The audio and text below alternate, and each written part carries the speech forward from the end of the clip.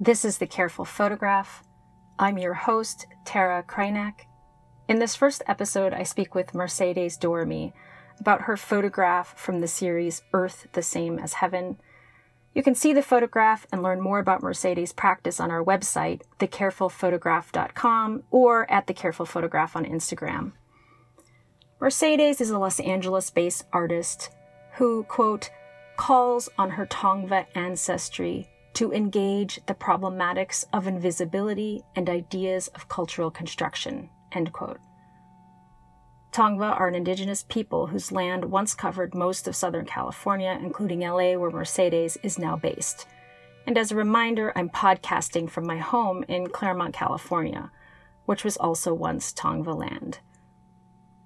We recorded the episode last week. And as I have had some time to reflect on the conversation, I'd like to open with a reflection on what Mercedes calls the problematics of invisibility. So a few years ago, I ran a lecture series and course titled Unsettled Landscapes.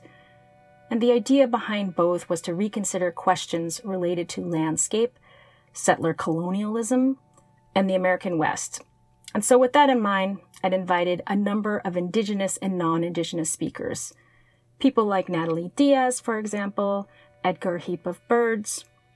But the final visitor I'd invited was a prominent veteran of the second wave feminist movement as curator and critic, and had recently focused her attention more to questions of ecology and climate change. During her remarks, she said that she once used to count the number of women artists in any given show, but no longer felt it necessary. Then she went on to say that there really were no women landscape photographers anyway. To repeat, I had invited her to speak and was sitting directly in front of her at the time.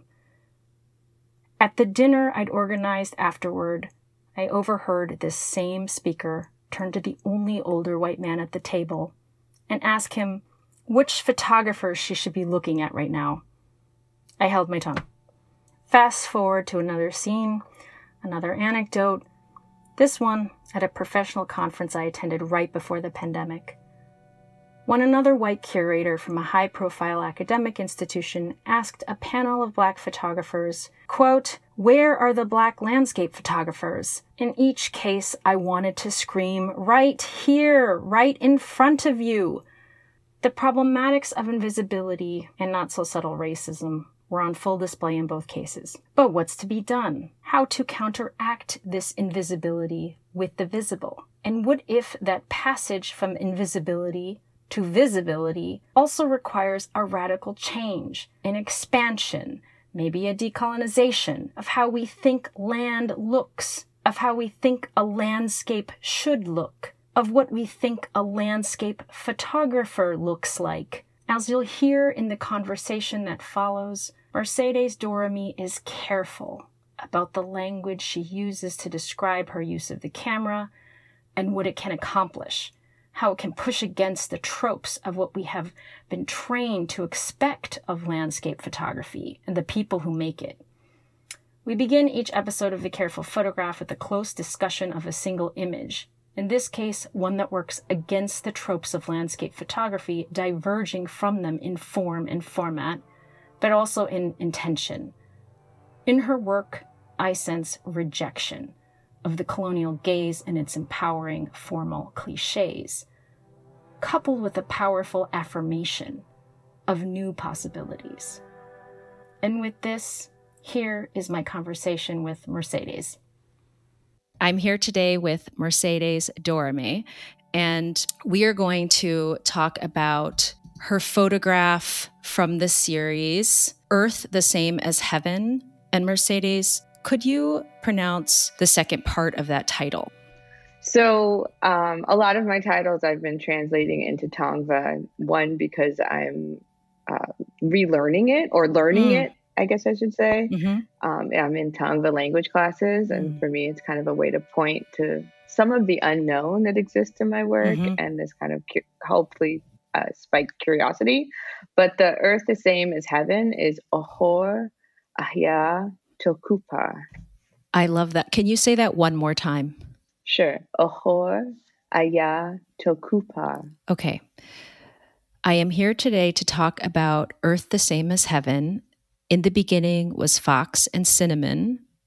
And I'm assuming that's also part of the title of the work, because the photograph that we're looking at is on your website. And if you scroll down, it's like maybe the 10th photograph in the series. And I was really drawn to this because there are so many poetic echoes in this particular photograph. And so I think I just want to first, for our listeners, because this is an audio podcast and we're talking about something so visual as a photograph. First, I want to get into description and just talk about the visual aspects of this photograph. And then we'll talk a little bit about maybe how you made this photograph. Could you describe this photograph to us in detail?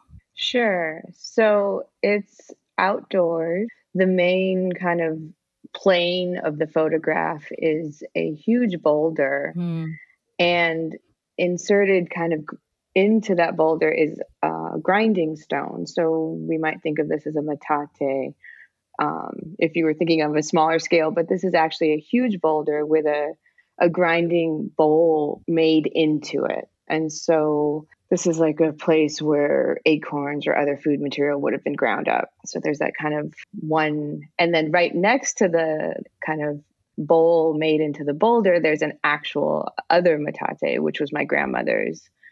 Inside that bowl, there's some powder, which is ochre, which is a mineral, kind of this orangey mineral. And then around that, there's these oak leaves. And part of the oak leaves are covered in this powder. Now, the powder in this is maybe, it's actually cinnamon, because I talk about this exchange of cinnamon and ochre in kind of these ceremonial materials and what that means. So on the oak leaves is the same sort of, visually the same powder, but it's actually cinnamon. A pattern of those oak leaves are made in reverse, kind of on the north and south poles of this, around the grinding bowl in the boulder. And then the last element that I feel like is really important is there's actually water filling the bowl made within the boulder. And this is important because this is actually located next to a freshwater spring in Los Angeles. So it's very close to a water source. As a photographer, I'm really drawn to the way that you've used focus in this image. It seems like a very shallow depth of field where my eye is continuously drawn to the center, which would be the grinding stone area with the water. I keep looking at the water and seeing also reflections of the sky. Even though I'm looking down, I feel like I can also see upward. You know, the top of the photograph is slightly out of focus, but you can, when your eye is drawn down, I'm constantly coming back to the center because of the way that my eye is drawn to this really actually vivid color that is made from it's cinnamon and red ochre. And that color is just so amazing. It reminds me of, fall colors. And I'm just so drawn to the tactile qualities, the ways that the photograph allows me almost to imagine these materials in relation to my body. Could you talk about that a little bit?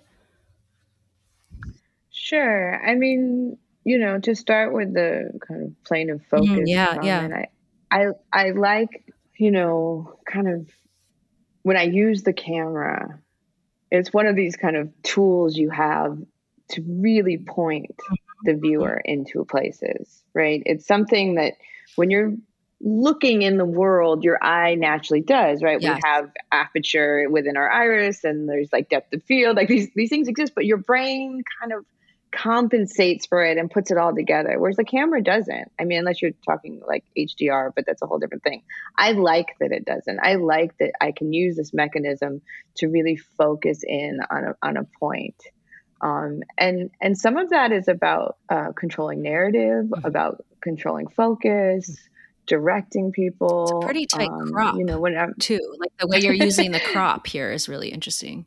Yeah, I mean, because it's a bit disorienting, and I know that You also can play with scale using the camera, right? There's this kind of disorienting moment. And so playing with that scale, I also like to engage with.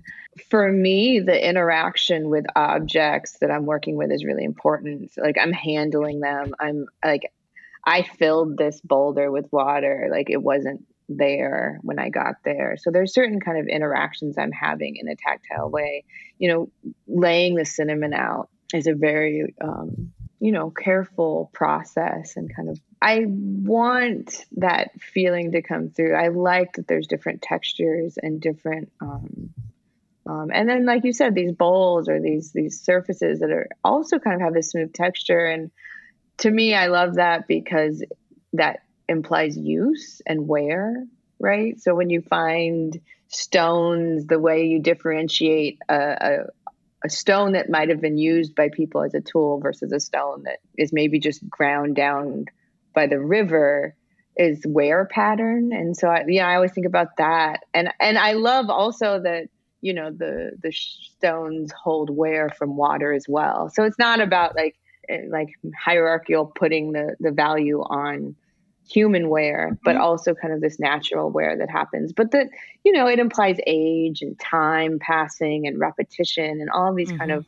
moments really kind of imbued in these objects because of that repetition and wear and experience.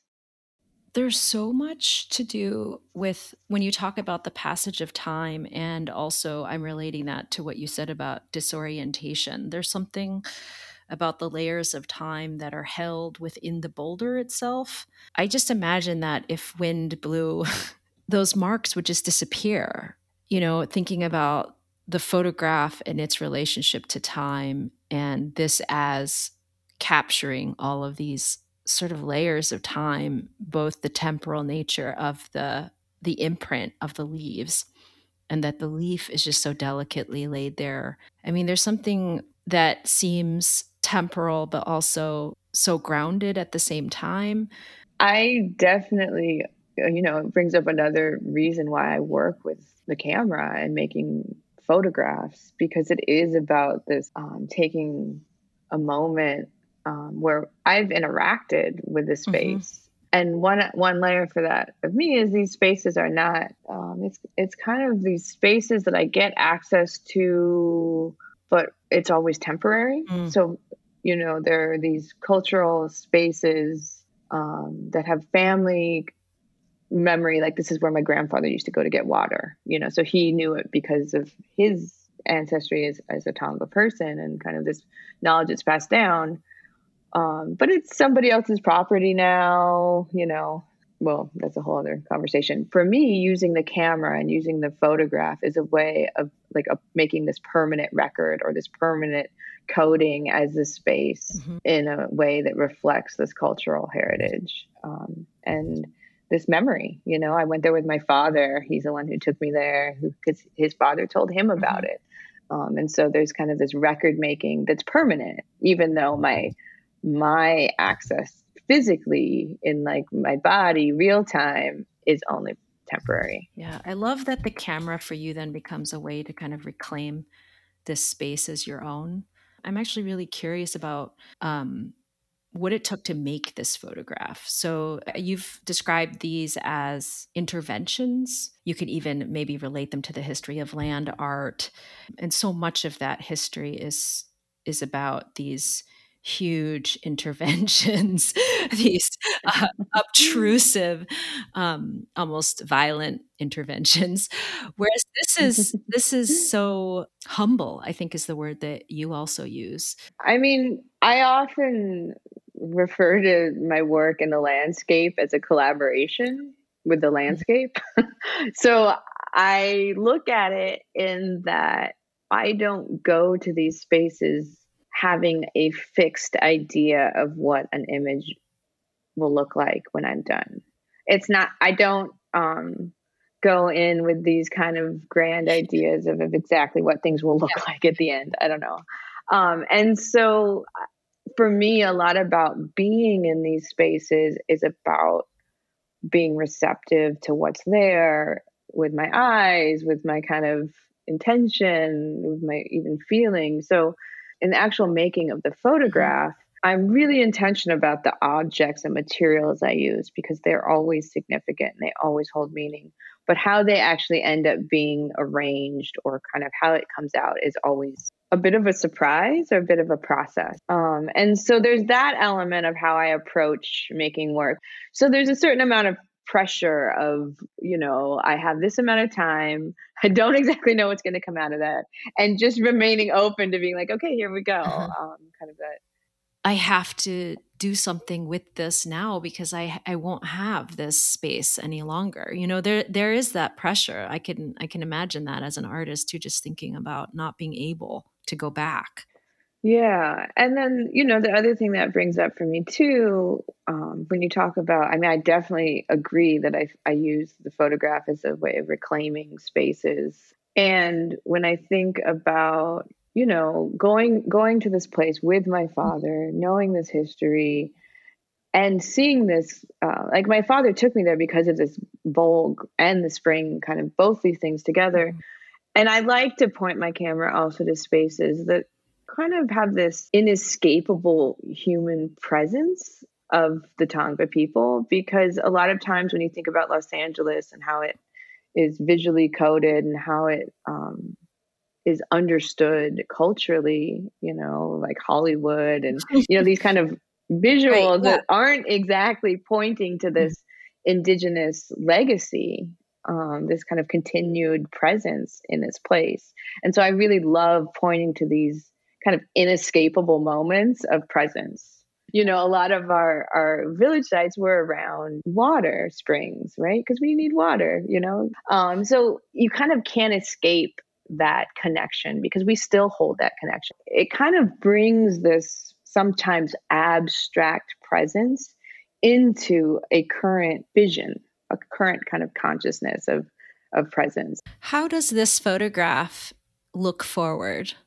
Well, it's interesting because, the title is Well of Moon and Sky. See, I was an undergrad lit major, and so words become really important to me in titling or how I write or how I edit. And when I think about making this title, it was, this well of the sky. Like, what does that mean? Like, it's kind of this disoriented looking, like you mentioned before, where you're looking down to see up. Yeah, and what does that mean? And what is our relationship to looking up? And a lot of the work I've done recently is around that concept. I've somehow, gotten interested in the conversation around monuments and what that means and what do we look up to. And so for me, it kind of gets into this world, this kind of world making where there are these other worlds to kind of imagine. And, so it is a little bit about that kind of looking up, acknowledging the sky, but then it points you back down because you're always grounded into the land, the landscape, the earth. And part of being grounded in the landscape is recognizing where you are, who the original caretakers of the spaces are.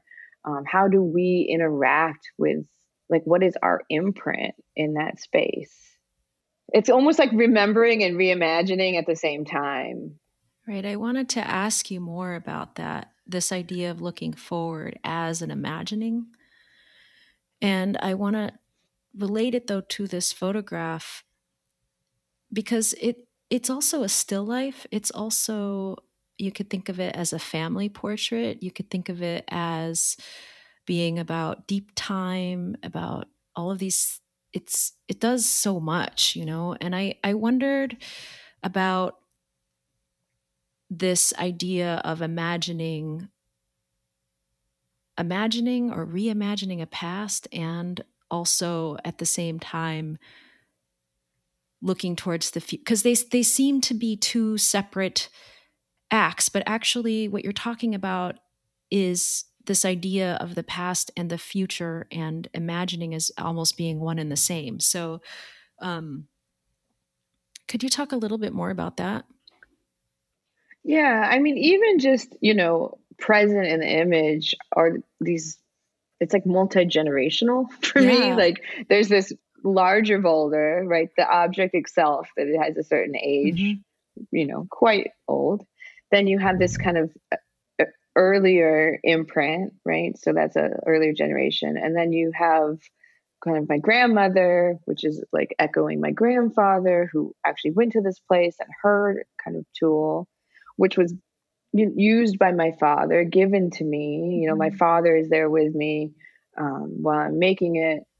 And so there's this multi-generational presence, even just in the objects. And for me, where I feel my imprint is happening is really in the imprints between the oak leaves and the cinnamon.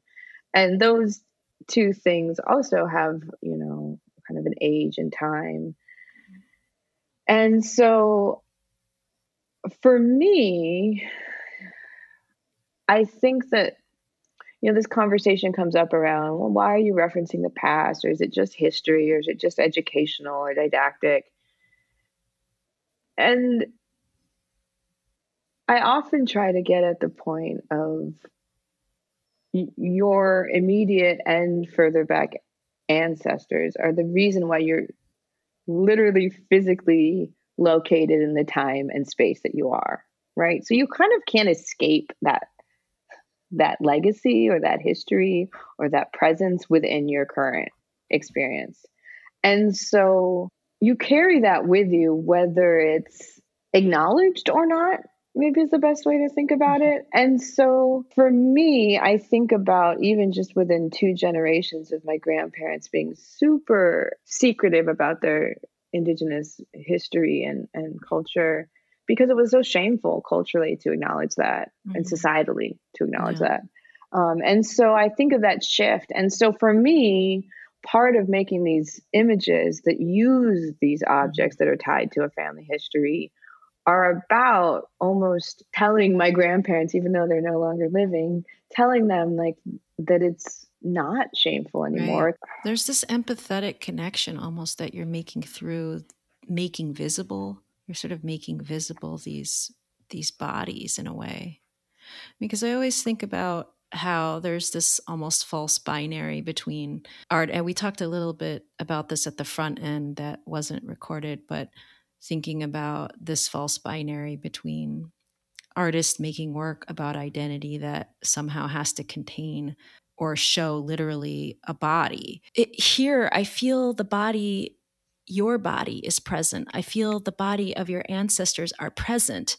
And yet there's also, you're pointing to this invisibility and this absence, because you're not literally seeing a portrait, that you're kind of coming at these histories through the landscape. And I find that really important. I think that the ways that the body or your body, the body of your ancestors are both absent, both present, that they kind of hover in this space of visibility and invisibility is actually really important.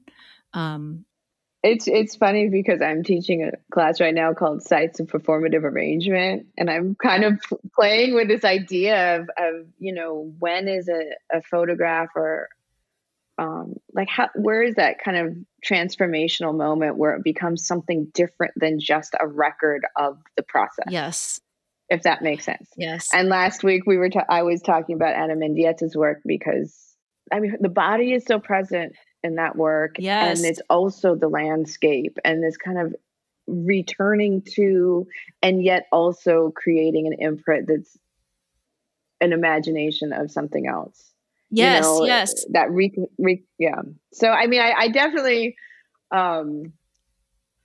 feel like there is what is the human presence? And it's kind of why I also taught a class about objects, kind of like in this reference that a lot of times my work is described as a still life, or it gets put in that. And there was something about that always made me a little bit like, I don't think that's quite right. It's like it applies, but there was always something for it me feels that was more active. Yeah, Yeah. it's the arrangement, the work in making. Yeah. Like it seems like connected to like, I don't know, painting, right? I mean, and this just feels almost so active in a way. Yeah. I mean, I always want to try to show the presence, like the human presence, the trace of that, the trace of the interaction, the trace of the body without actually, taking images of people. Maybe that's, my original, how I came to photography was through actually the school newspaper. I love that. And at one point, it's so polar opposite of where I am right now. But I think that, if I'm going to be totally honest, that some of my work, it was a reaction to that, where you had to have a person in every picture. And there was this idea that you were taking this objective image that, you were just an objective viewer. And I would maybe argue that there's no such thing, right? We're always making choices about what lens you use, what camera you're using, how you're framing, how you're editing. I mean, there's so many subjective choices that go into every single image. Yes, there is a gamut of a more observation and a more kind of arranged image.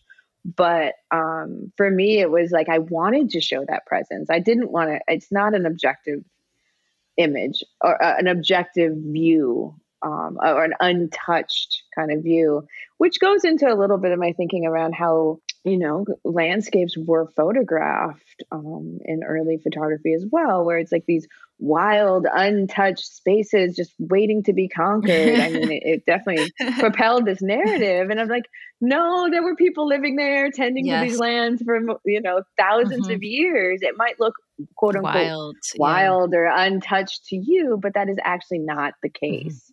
And so these kind of vast untouched spaces, like I always, and maybe that's, partly a push against that when I take these tight, square images. Love the square, which are not, I started with it because there's like a family legacy of photography. My great uncle was a photographer. My dad also is a photographer. He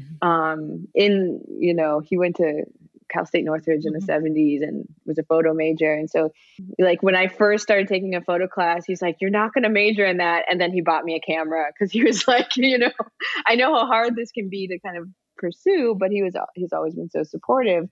But I inherited an old Rolleiflex, actually from each of them, which is kind of funny. And so I feel like the square itself became this inherited thing. But I also like that it turns, it's this format that was often used as, portrait. You think of, I don't know, Avedon or whatever. Or Arbus.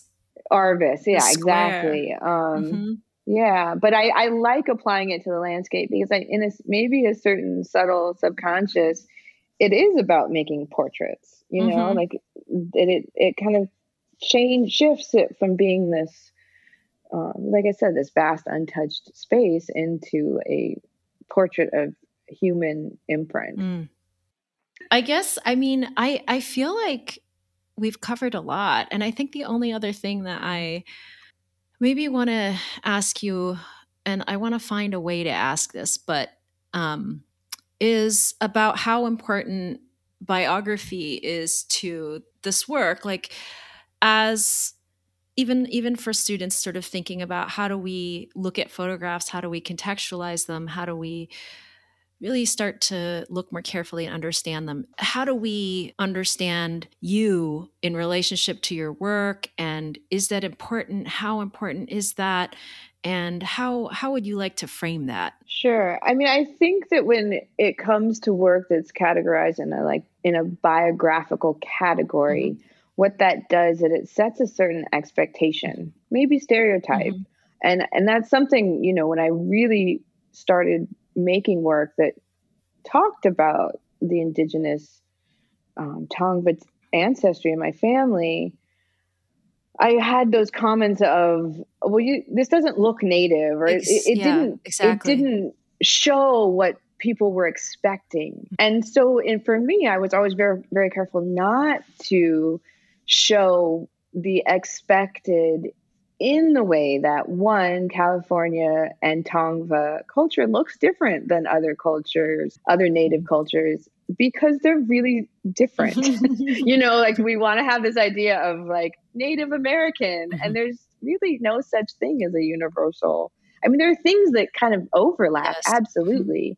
But it's not as simple as that. And so when I think about work that engages those optics, I never wanted people to look at my work and be like, oh, right, Native American, got it, walk away like they know everything. Because I don't know everything, And so for me, it was about not engaging in the conversation of just trying to give people something that they recognize. So there's always that kind of element. And I think also it's sometimes difficult because of these categories that are placed on you, like, oh, I'm in this show that is this group of people. And I think some of that has to do with what we consider neutral, right? So like an artist that doesn't get this biographical category placed on it is just an artist, right, or just a woman, right, or just a man, right? And that's not the case. It's maybe like a, Caucasian from wherever in the country, woman or man, right? So we kind of leave out that biographical information, but place it on artists of color. Right. And so I think there's not like an across the board application of this logic when it comes to how important biographical information is. Now, that being said, I do engage with this culture, my culture. I engage with some of the politics and issues around that. And when I was really in school, starting, like I said, to make this work, I grappled with that a little bit because sometimes it's seen as like, oh, well, you're just using this as an angle or something. There's a real cynical approach sometimes that is taken. And I really started making it because of the experiences I had working on burial sites as a cultural resource consultant. And that was, well, that's like a whole different podcast conversation.